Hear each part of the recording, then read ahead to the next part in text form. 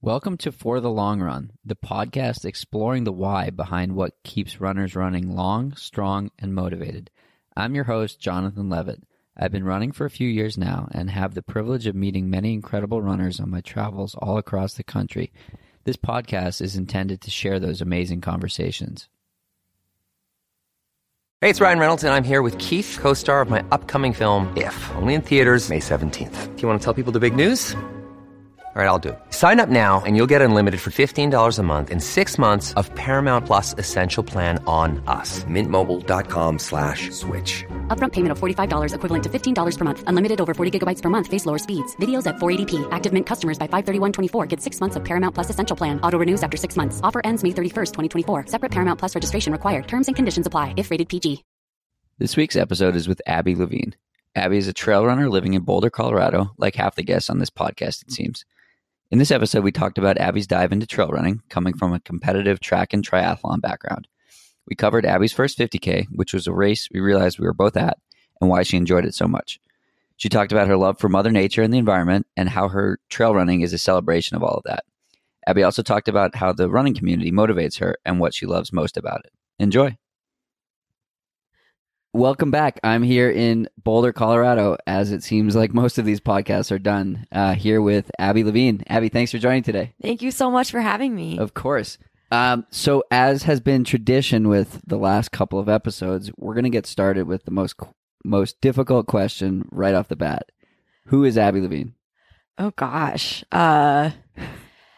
Stumped. I am a human being on planet Earth. No. Boulder, Colorado. Yeah, I live in Boulder. I'm USA. I feel like people always, for some reason, when they answer this question, gravitate towards saying where they're from. So in line with that, that's an interesting sociological phenomenon, actually. I'm from New Hampshire, and I very strongly identify with the East Coast. So I feel like Go Pats. Yeah, exactly. We've bonded over our shared love of New England sports teams. And yes, the Patriots, Titletown. The Patriots, the Red Sox, and the Celtics all constitute New England sports, not just Boston sports. And the Bruins. Excuse me. Yes, of course, the Bruins. And being from New Hampshire, I think a lot of people don't really know where New Hampshire is, and they don't realize it's close to Boston. And anyway, very strongly identify with Boston.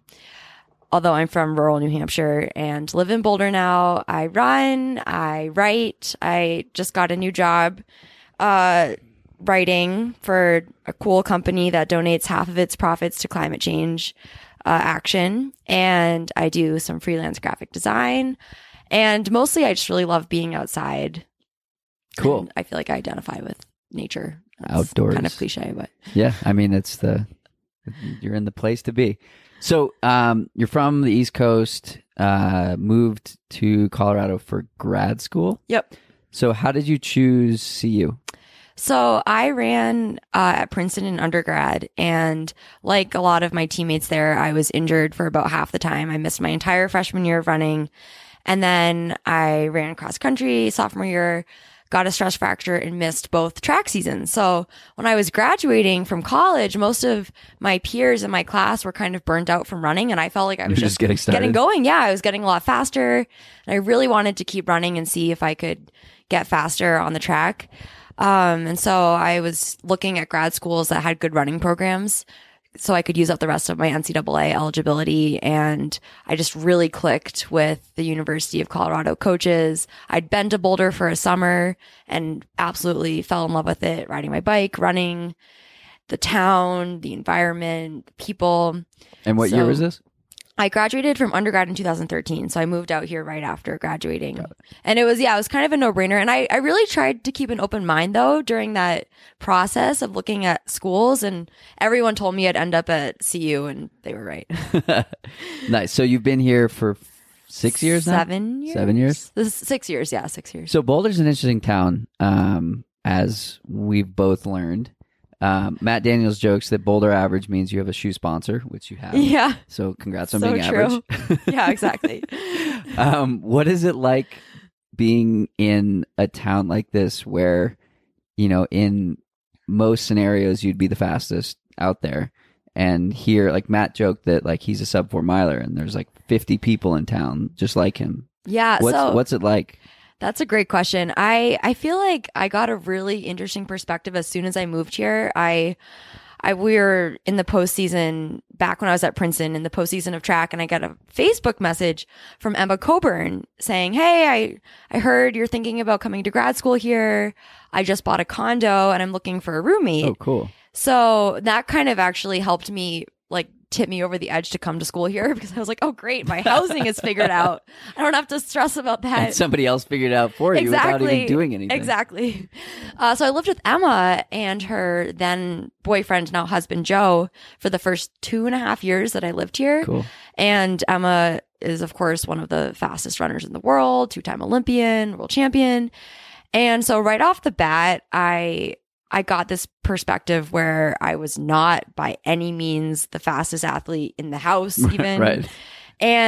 But it was also good because I felt like it distanced me a little bit from that fully professional athlete life. Emma, one of the reasons she's so successful is because she's so dedicated and she's either training or she's recovering.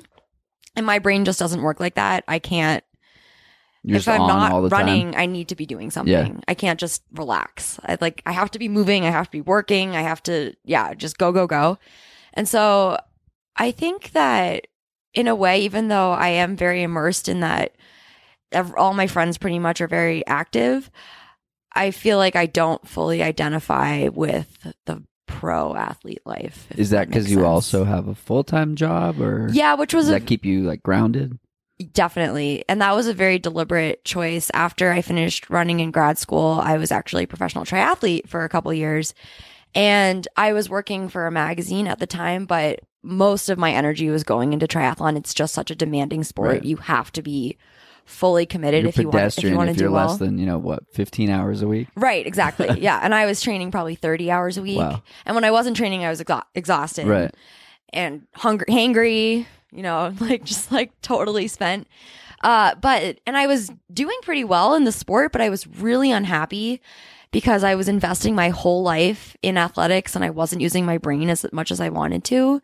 And so when I switched to trail running, which really was just me quitting triathlon, I made a very conscious effort to reinstate some balance into my life. So why trails? Why not road?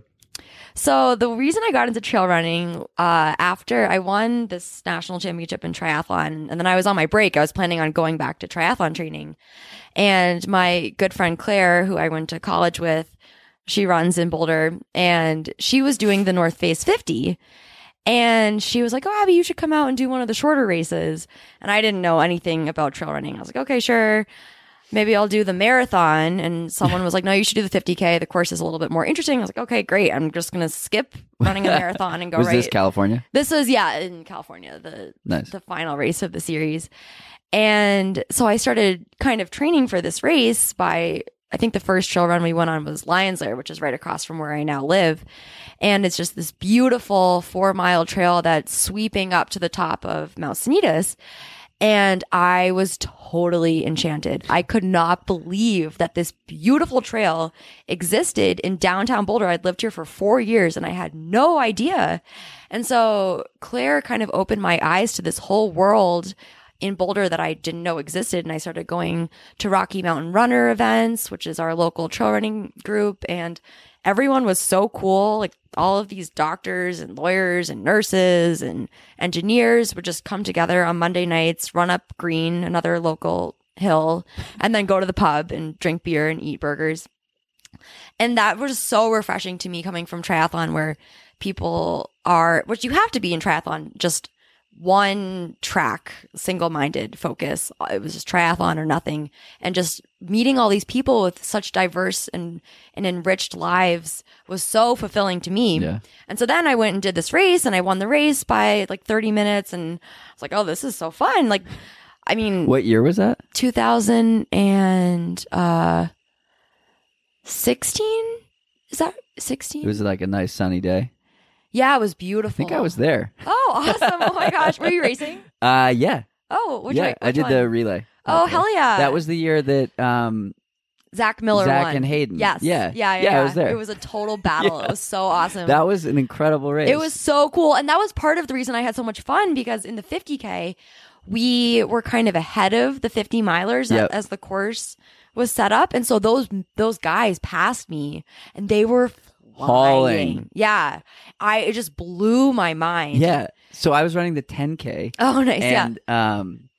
And I turned around and I thought there was an animal behind me. Oh my God. And it was Zach, like closing mile 49. He's such a beast. Mile 49. Like he was putting out more effort than I put in like a single mile. His ability to just redline and shut off his brain it's so amazing. It was impressive. So those trails are beautiful. So beautiful. That was actually the day that brought the Rest Day Brags crew together too. So great that's cool. day. Wow, that was a great day. Great day for a lot of people. Yeah. Cool. Yeah, it was so cool.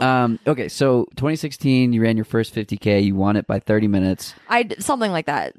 We should fact check that. But it was by a while. That doesn't even really matter though. The point is had a blast, more importantly. It was so beautiful. And being able to race and appreciate nature at the same time was such a novel idea to me. So North Face 2016. Yep.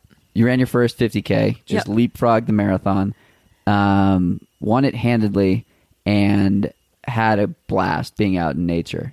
Yeah, it was. What's next? Well, Or what happened next? So then I kind of realized that the trail running community in Boulder is so special, and really across the country, but where I live, It's on another level out here. Yeah, it really is. And I just loved the idea that you could combine racing in a really beautiful place and celebrating the world and also getting to race and like push yourself. That was such an awesome marriage of ideas. And I've always really liked longer events. When I was a triathlete, I was training for Olympic distance races, which were only 2 hours. And doing this longer race brought me back to growing up when I would go on these long bike rides with my dad and just spend all day outside. And I realized that I really wanted to be spending my time training, just having long adventures in the mountains versus fast, short stuff in a pool, going back and forth on the pool, in the pool, on the roads, on the bike, or on the track running. So I was like, okay, I'm quitting triathlon. And also, as I was saying earlier, I just really wanted to use my brain more. So I quit triathlon and I thought I was just going to focus on the rest of my life. Like I knew I'd always be keep doing sports, but I wasn't planning on pursuing athletics at a professional level. And then I just signed up for another race, and that was Dirty 30, which is a local race that I did that in the spring. And I broke my wrist actually partway through the race.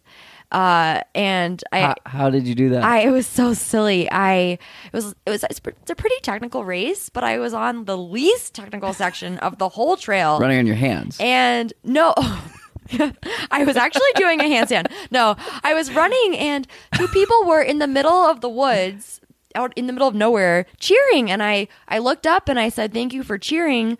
And I caught a digger, like my toe caught something. And I just splat onto the ground and did what you're not supposed to do and put my hands out. And my wrist just, took in all the impact. And my wrist immediately, it blew up. And I should have just taken my watch off, but I was in race mode and I just kind of loosened my watch as much as it would go. And kept running, and I tried to take some water out of my waistband, and I couldn't use my wrist. I was like, oh no, I think it might be broken. And I got to the next aid station, and it's a local race, so all the volunteers are friends, and a friend asked me how I was doing. I was like, well, I think I broke my wrist, but I'm okay. It's good. It's distracting me from the rest of the pain I'm in. So it was a really hard race. And so I ended up, I won the race by like 2 minutes, beat my now teammate, Abby Hall. And it was so fun. It was like such a great experience. And my friend ended up making a video about it. And I think that the combination of just like, that was kind of a fun story. And anyway, with the wrist breaking? Yeah, exactly. And so where I'm going with this is Adidas reached out to me asking if I wanted to be on their new trail running team. And my Adidas manager, he was a professional triathlete. So I think I just really lucked out that he saw my triathlon results, and they wanted to pick up new people into the sport that they could cultivate with the brand. And so, yeah, it kind of just fell into my lap. And so all of a sudden I was technically a professional runner, even though I was trying to not be a professional athlete. Nice. So Adidas has built a pretty cool community here in Boulder. What's it like being part of that? It's really fun. Yeah, I feel super grateful to have people like Timmy and Abby and her husband Cordis and our friend Gavin all running for Adidas. And we have runs, well, big group runs once a month. There are also weekly runs. Like, people have really just latched onto the community, which is really cool. And then we get to all travel together to go to our larger team events around the world. And yeah, I mean, it's great, but I also really strongly identify with my friends that aren't on the Adidas team in town. Like, Rocky Mountain Runners will always be my like true team, and they always have each other's backs, and it's just such a great big group of diverse people. Cool. I don't know if that answers your question. Yeah. What are the difficulties? So I think one of the things that people enjoy about this podcast is, and again, people of the podcast, correct me if I'm wrong, like getting an insight into the life of a pro athlete, whether it's the obligations or sponsorship or behind the scenes or whatnot. So what are some of the difficulties that come with being a sponsored or a pro athlete? Oh, yeah. Oh, I have a great example for you. Let's hear it. So I broke my foot at the beginning of this summer, and so I couldn't run for a couple months, and I was really bummed because I broke my foot 3 weeks before this big Adidas race in Austria. And so all of a sudden, I no longer was able to do this race, and my manager very kindly was like, we would love for you to still come out and do commentating. So I was really nervous about going out and watching everyone run and not even be able to go out into the mountains. And that was actually a great experience, and it really reaffirmed my love of just the community of trail running, being there and supporting everyone and feeding off of that energy. So that's not the hard part of this story. That ended up being very easy. Then I came back to Boulder, and about a month later was able to start running, and I got peer pressured into doing this 100K put on by a friend in Rocky Mountain Runners. It's the first year of this race. And when I was in Austria, he asked me to design the logo for the race because I do some like freelance graphic design for fun. Check out her stuff. It's amazing. It's very sweet of you. And so he emails me when I'm in Austria asking for me to design the logo. And he was like, I don't have any money, but I'll offer you a lifetime supply of free entries to my race. I was like, okay, LOL. I have a broken foot. I am definitely not running 100K in a month or a month and a half at that point with an average altitude of 12,500 feet with 15,000 feet of climbing. Like, that's insane. I've never even run over 50K. Like, what? So anyway, I come back to town and I start easing back into running, mostly through hiking. I just started going up 14ers, and that was a really natural transition because I'd been doing a lot of biking when I was injured. So just the aerobic capacity translated very easily into hiking, and it's not as hard on your body as running. So the next thing you know, I'm actually feeling pretty good on mountain terrain. And I kind of jokingly asked our coach, David, what he thought about me doing this 100K. And he, to my utter shock, was like, I think this is a great idea. Like, what? Like, he's usually a pretty conservative person that has our best long-term interests at heart. So I thought, okay, if David thinks this is a good idea, it must be a pretty good idea. But I was still pretty nervous about doing this race, mostly because it started at 7 p.m. and I'd never run through the night. And running on the Continental Divide in the middle of the night really terrified me. So is that why you did it? Well, so now I'm still hemming and hawing, like kind of leaning towards probably not doing it. Other people were telling me it was a stupid idea. And then I was at Leadville, Level 100, crewing some friends, and another friend, Jake in RMR, comes up to me and says, Abby, you have to do the 100K. I just signed up. And I was about to open my mouth and give him a bunch of excuses. And he's like, it's a 3-week couch to 100K for me. I haven't been running all summer. And I'm like, oh no, I guess I have no excuses now. So that was, I couch. I 100K. verbally committed to doing the race on the spot. It's like, okay, I'll do it if you're doing it. So what was it like doing 100K? Yeah, what was it like doing 100K? Well, I'll get to that in a second. I want to complete your first Got question, it. which was Thank you. I had forgotten about the sponsor component. So I do the race. It's great. And my manager emails me and says, you are a global athlete. You shouldn't be spending your time doing, quote, silly community runs. And this is probably not something he'd want me to share, but whatever. And We can edit that out if you want. whatever. I don't care. He's not going to listen to this. You can edit that out. And now I think I might have to keep it all. We'll have it released on the exclusive He's Patreon. in Germany doing his thing. But For $1, you can hear what we just talked about. he has lots of athletes who are crushing races to worry about. But so he said that to me, and I was really disappointed because I felt like he kind of missed the point of this sport. And Right. Don't get me wrong, I'm training for TNF 50 this year, which is a very high profile race. I really like competing on a high level, but what really motivates me in this sport is the community aspect. Right.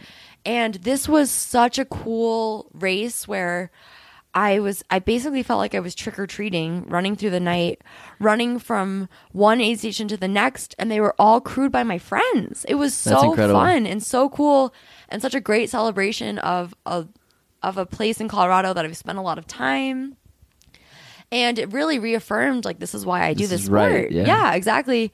So for him to just totally dismiss not only the fact that it was 100K with 15,000 feet of climbing that took 14 hours. You know, it wasn't like a Like silly, a 5K. like, exactly. Yeah.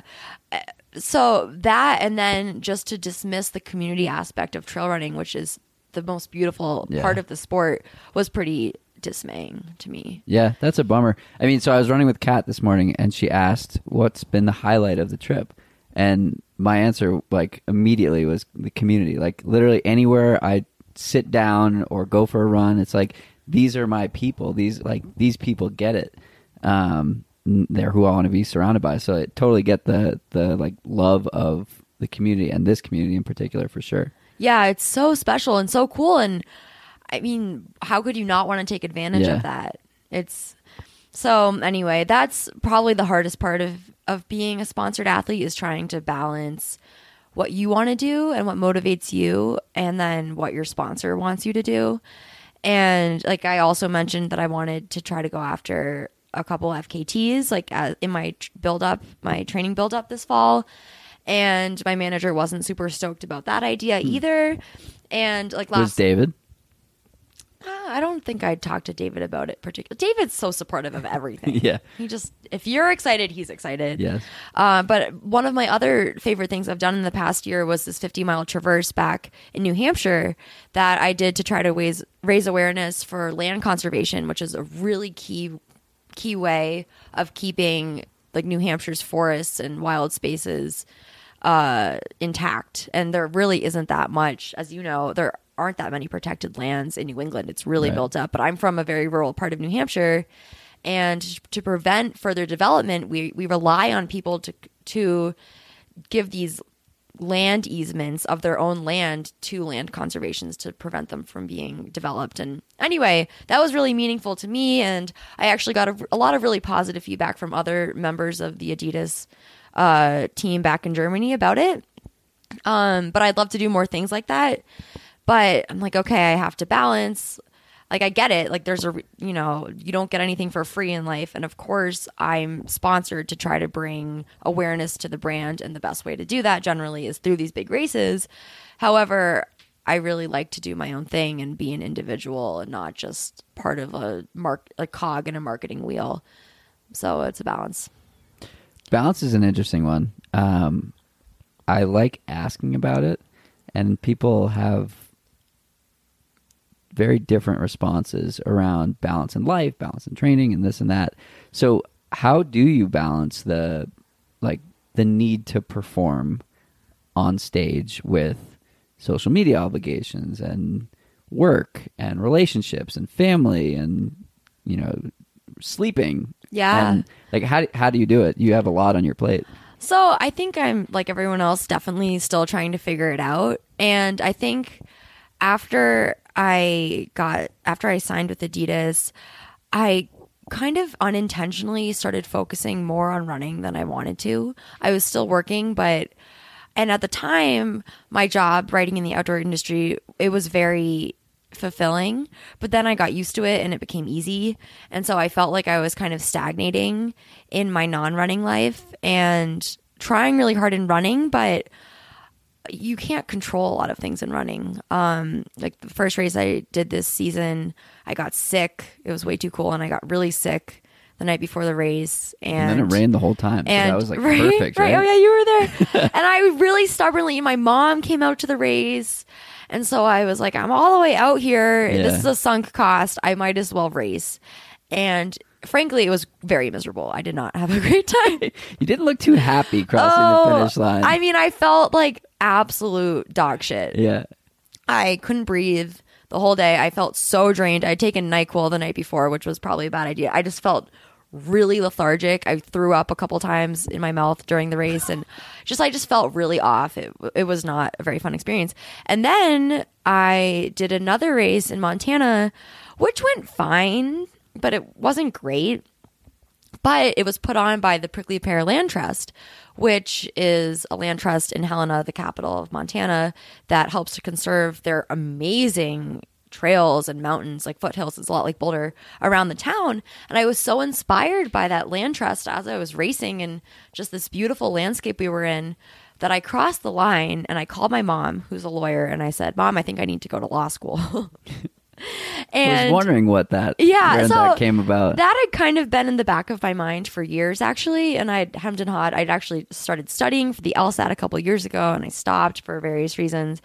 But this race crystallized to me that I wanted to be doing more, like in a very tangible way, to support the environment. And I've been looking for jobs for several years that were more aligned with that. And I just realized that I thought that having a law degree would be really useful to try to do the work I want to do. So I started studying for the LSAT pretty soon after that race. And then of course, you know, when it rains, it pours, and I ended up finding this really cool job this summer or this fall as well. So I'm excited about my new job, and I plan on staying at it for a while, but I am still excited about the prospect of going to law school. So, and I feel a lot happier now that I have more of a balance where I feel like I'm really striving and working hard at something other than running. And I think long term that will help my running, because I generally don't run as well when I'm too fixated on it. And when I feel like, and my mom kind of hit the nail on the head when I was talking to her after this race. She was like, you know, I feel like you have these skills in life and also passions that you're suppressing for your running, and you're putting too much of your self-worth is predicated on your running. But what if you look at it as running gives you a platform to have an audience, and the better, I don't want to say the better you run, but like the more you connect with the running community, the more you can portray that message to more and more people. I completely agree. But if I feel like if my only strategy in life was I need to race well so I can get more people excited about the environment, I would be putting so much pressure on myself that I wouldn't run as well. When I feel like that follows naturally when I have balance. Yeah, and it's less of a this than that. It's a this and that. Exactly. Like you look at someone like Rob Krar. He has an incredible platform that he uses to talk about mental health. He doesn't have to win races to have that platform. No, but he has won some very big races. That's true. Maybe that's not the best example, but someone like that, there's no longer an expectation of... There isn't once you get to that level of success. Yeah. You have to get there first. And I haven't won Western States or UTMB or any of those big races where once you've done that, you kind of, I think, maybe have that platform. Why is winning what qualifies it? I don't know. But I also don't care. Like I don't actively try to cultivate a big online following. Like that's just not something that brings me satisfaction. Like if people care and want to follow along, that's cool, but it's just, it doesn't motivate me. I don't Yeah. wake up thinking I need to try to get more Instagram followers today. That's just not something that Right. that lights my fire. But connecting with people Right. on a personal level, really, that lights my Right. fire. And feeling like I'm doing something tangible, Right. that's what makes me excited. That makes sense. I think that's a good way to put it. Why did you go switching gears entirely? Yeah. Why did you go for your first run? Go for my first run Yeah. ever in my life? Yeah. Oh. Hoo-hoo. Throwing it back. Oh, no, I like this question a lot. Okay, so I think my very first run, I was a competitive swimmer growing up. I swam year round, probably 363 days a year. What were the 2 days off? It would be like Birthday, if I New was Year's? sick. No, we swam on New Year's, we swam on Thanksgiving, we swam on Christmas. It would be like if I was sick or if I was Yeah. at a funeral or something. It was I remember skipping swim practice once to go to the state fair when I was in like 3rd grade. And my coach was so angry that I was like, okay, I'm not doing that again. Wow. In 3rd grade. Yeah, it was intense. But anyway, Keene, New Hampshire has a rigid swim program. they do. That's Wow. right. I mean, and one of my teammates, she's now training for the Olympics. Like she's, we had some very good Yeah. swimmers for a very small population. But anyway, when I was in maybe 4th grade, my coach decided it would be a good idea for us to start running a couple days after swim practice. And the first day, he had us run a lap around the field hockey field. It took maybe 5 minutes and we were crying. I'm not exaggerating. I thought it was the hardest thing. And granted, we just swam a hard swim practice and I was probably dehydrated. But the feeling of running was so foreign and it felt so hard. It just felt like I was fighting gravity. I hated it. And we finished the lap. And then he said, okay, another lap. And it was very traumatizing. So I hated running. And in school, we had like a couple running races and I tried to get out of them. I hated it.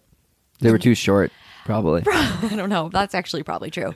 But then I had a growth spurt in 7th and 8th grade.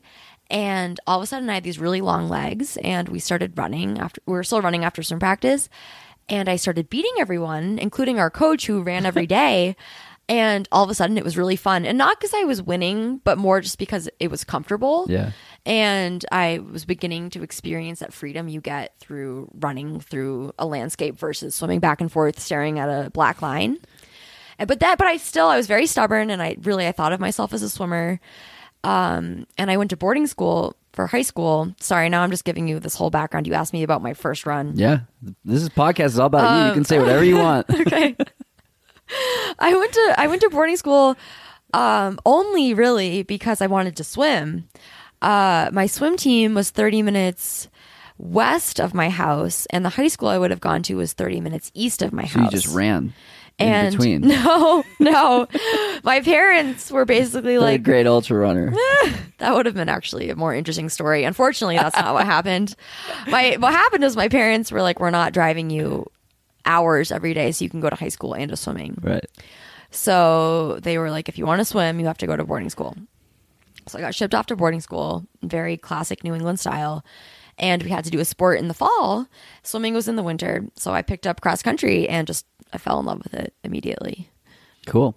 So you weren't running, more than a 5K for races? 8K, 10K? 5K. 5K. Okay, so now you're multiplying that by 20. How did you get from 5K to 100K? Besides for the couch to 100K. Right. Let's talk about the Right. the progression of you skipped the marathon and went straight to the 50K. What is it about the longer distances that excites you? I really love once you get into that deep, dark hole where you're exhausted and it's like more of a mental thing than a physical thing. Like, can When I you're- keep going? Exactly. Yeah. When you're really on that edge of like just deep fatigue and you're not exactly sure what's going to happen. You're kind that of where you venturing would- into the unknown. Is that where you would call it type 2 fun?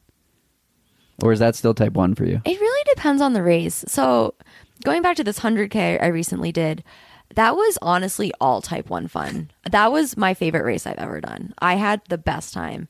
And I don't know if it's because I felt really good. Like everything just clicked. But did you get into flow? I mean, probably, I don't know. Yes, I guess. I don't know. I don't really know what that means. People always talk about. You'll know. I mean, yeah, I guess like it went by.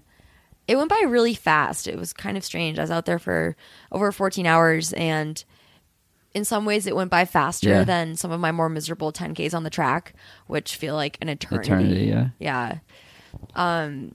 But yeah, I don't know. The long stuff, it's so much more than just the physical component of running. Yeah. It's like the how long can I sustain feeling like this?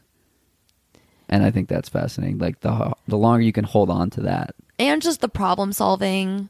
What can I eat? What is my stomach going to let me eat? Okay, my mind's starting to slip into this place it shouldn't go. How am I going to pull myself back out of this? Oh, I fell and now I'm bleeding. How am I going to handle that? I twisted my ankle. I love all of those problem solving things. Exactly. Yeah. Do you feel any pressure, or do you feel any desire to go longer? I don't feel any pressure, but I think I want to hang out in the 100K distance for a little while since I've only done one. I'm really excited to explore that distance a little bit more. I'm really more inspired by races and landscapes than distances. Mm-hmm. So I think, for example, I'd love to do Hard Rock someday, which is 100 miles, just because I think that course is really cool. But I don't have any desire to do Western States. That course doesn't attract me at all. So it's more course dependent. So it's the mountains. And this is hilarious. Claire and I joke a lot because when we started being friends, I was the one that loved doing the fast stuff and she liked doing the slower hikey stuff.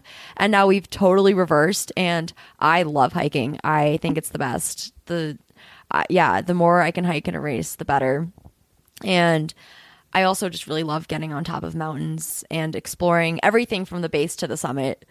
And so, yeah, I'm just really excited to do more races that go over that type of terrain. Cool. And the training. I mean, let's be real. You spend most of your time training for the race. The race itself is one day, and usually, or a couple days. Right. It's a very small fraction of the amount of time that you spend preparing. Right.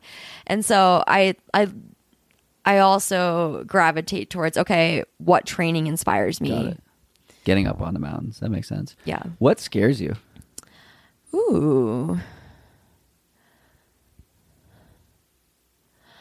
Well, I think what scares me the most is just stagnating and not continuing to strive towards something, whether it's in running or in the rest of my life, and just getting complacent. And that's kind of where I felt like I was when I did that race in Montana. My life felt too easy. I had this job that I could do without thinking too hard. And I, had a running contract, and I have all these friends in Boulder, and I live in Boulder. And it felt like everything was a little bit too perfect. And that was really unsettling. That would keep me up at night. And it scared me too, because I felt like I wasn't striving towards anything really concrete.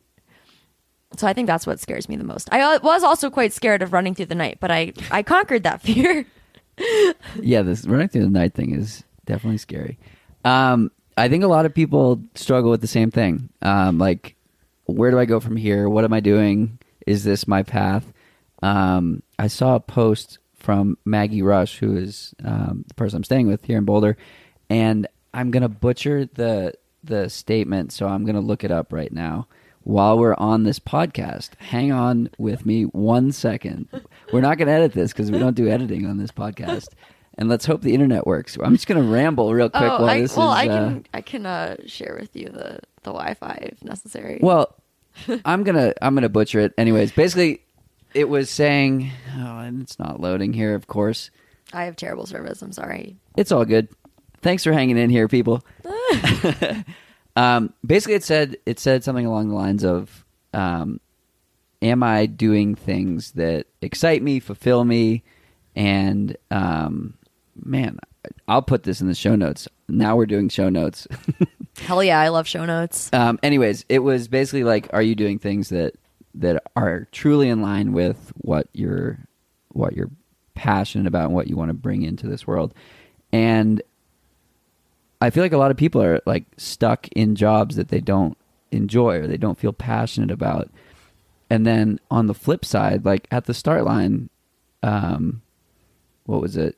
Yesterday, one woman came up to me and was like, "Your voice sounds familiar. Do you host a podcast?" Oh my god! And I was like, "I do. It's called For the Long." And she's like, "Oh my god, I love it." That's so awesome. And I was like, "Holy shit! This is exactly why I do it. Like, Yeah. for these connections, for like putting out good information and good stuff." And I don't normally talk to the audience quite as much, but thank you for tuning in and sharing all your comments and all that fun stuff. But it's like, how do you get to a place like that where your passion, your job, and your hobbies are like really in line with like who you are at your core? How have you gotten there? Well, I think it's a constant state of reevaluation. Yeah. Because that's the whole definition of stagnation, right? Is that you stop progressing. So I think you have to constantly be reassessing, okay, what do I care about now in my life? Because those your values change over time. Right. What do I care about? What am I doing? How can I more closely align to what I want to be doing? It's every day. And take risks. Yeah, exactly. Taking risks is You a got to big get part of uncomfortable it. sometimes. So I was able to pull this up. It said, it's about these 3 questions with whatever we're doing in life, which are, what am I doing? Why am I doing it? And is it in the highest divine alignment or alignment with my authentic blueprint, who I am? So a huge clue is what brings me joy. Ooh, I like that. Spicy, right? Yeah, that's awesome. So the joy piece, like, how do you align work with joy and hobbies with joy and like bringing happiness to other people, I guess, or, you know, something like that? Well, I think it's first important to acknowledge the fact that we are in a very privileged position where we have the luxury of choosing what we do with our lives. Right. But once you acknowledge that, not taking that for granted and really trying to make the most of the positions that we were born into, which Right. is in America, like with families that were able Privilege. to support us. Yeah. Exactly. And yeah, I think it's a lot of it's trial and error. You know, like I didn't know I had to try triathlon to see if it would bring me joy. And in some ways it did. And in some ways it didn't. And so then I had to reevaluate. Marie Kondo that shit. Right, exactly. Yeah. Yeah. And like, that's hilarious. It's a great verb. Trademark. We're going to have to pay some royalties on this podcast. Yeah, exactly. No. You trademarked it. Oh, People are yeah. going to have to pay you now. Yeah, I'm not going to need ads, just that. Yeah, exactly. Anytime someone says it. Yeah. I think also a lot of it is just embracing the unknown and embracing what life throws at you. For example, when I broke my foot this summer, I was super bummed out for a couple days. And I just felt like all my plans were thrown out the window not under my own volition, which is a very shitty feeling. But I made a very conscious choice. Okay, I'm going to make the most of this. How can I improve as a person while I'm injured? And going back to my days biking with my dad, I just biked a lot. And I had the best time really learning the area around Boulder, all of the dirt roads. Like I now have all these amazing dirt She's road like running a map. loops. We went for a run yesterday, and it was like, this is that peak, this peak, that peak. It was pretty impressive. Well, yeah, I'm really excited now for the winter when we do a lot of running on dirt roads. So I have all of these ideas, all these loops to do. And I got to know people I wouldn't have gotten to know if I was just running. I explored a lot of cool little towns. And now it was a really great experience of learning about this area more and also building my aerobic base in a way that I wouldn't have been able to do if I was just running. And that brought me a lot of joy, actually. I biked to Denver for the first time and got some great pastries and biked back. And that was cool to connect this city that I haven't spent that much time in to Boulder and realize that it's actually really awesome and not that far away.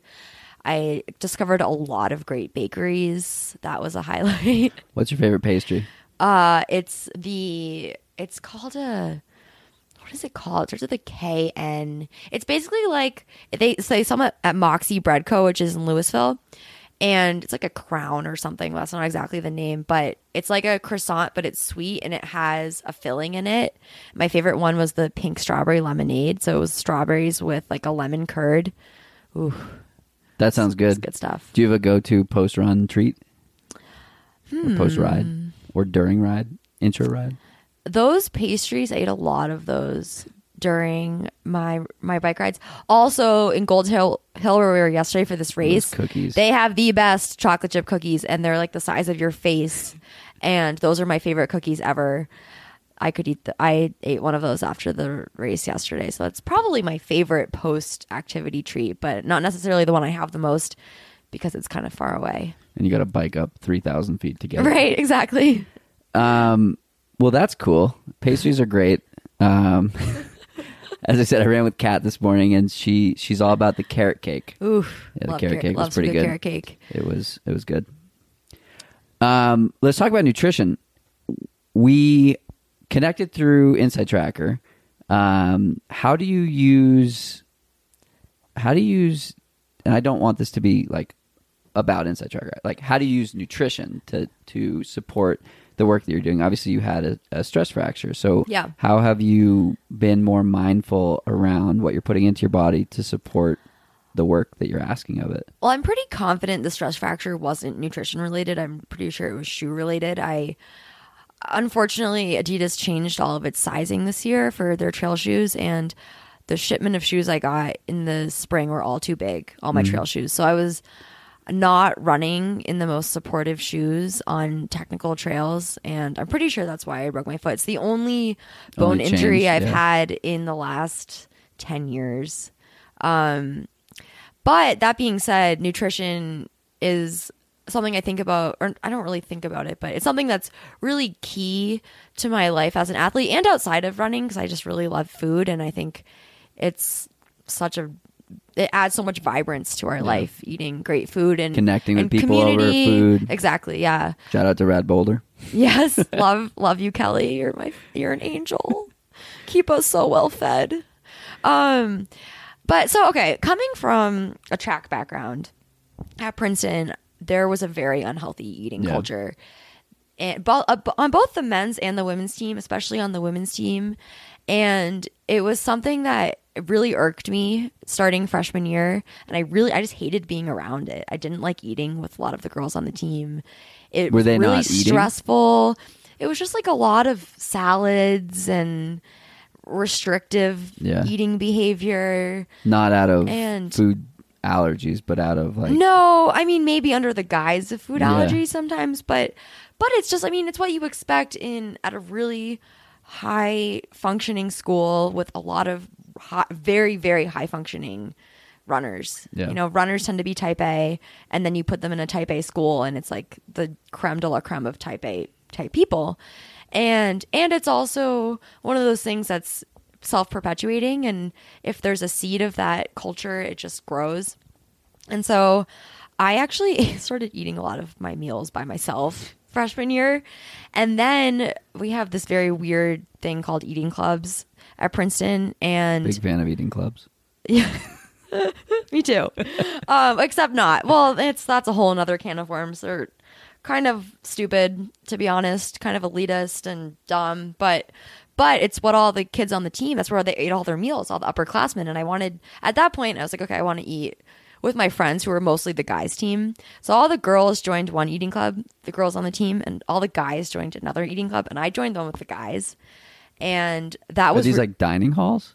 so there are these very large houses on a street called Prospect Street. They line both sides of the street, beautifully maintained, and they have dining halls in them with really good food, actually, but it's also where all the parties are, and they have these beautiful libraries where you can study, so you end up spending a lot of time there.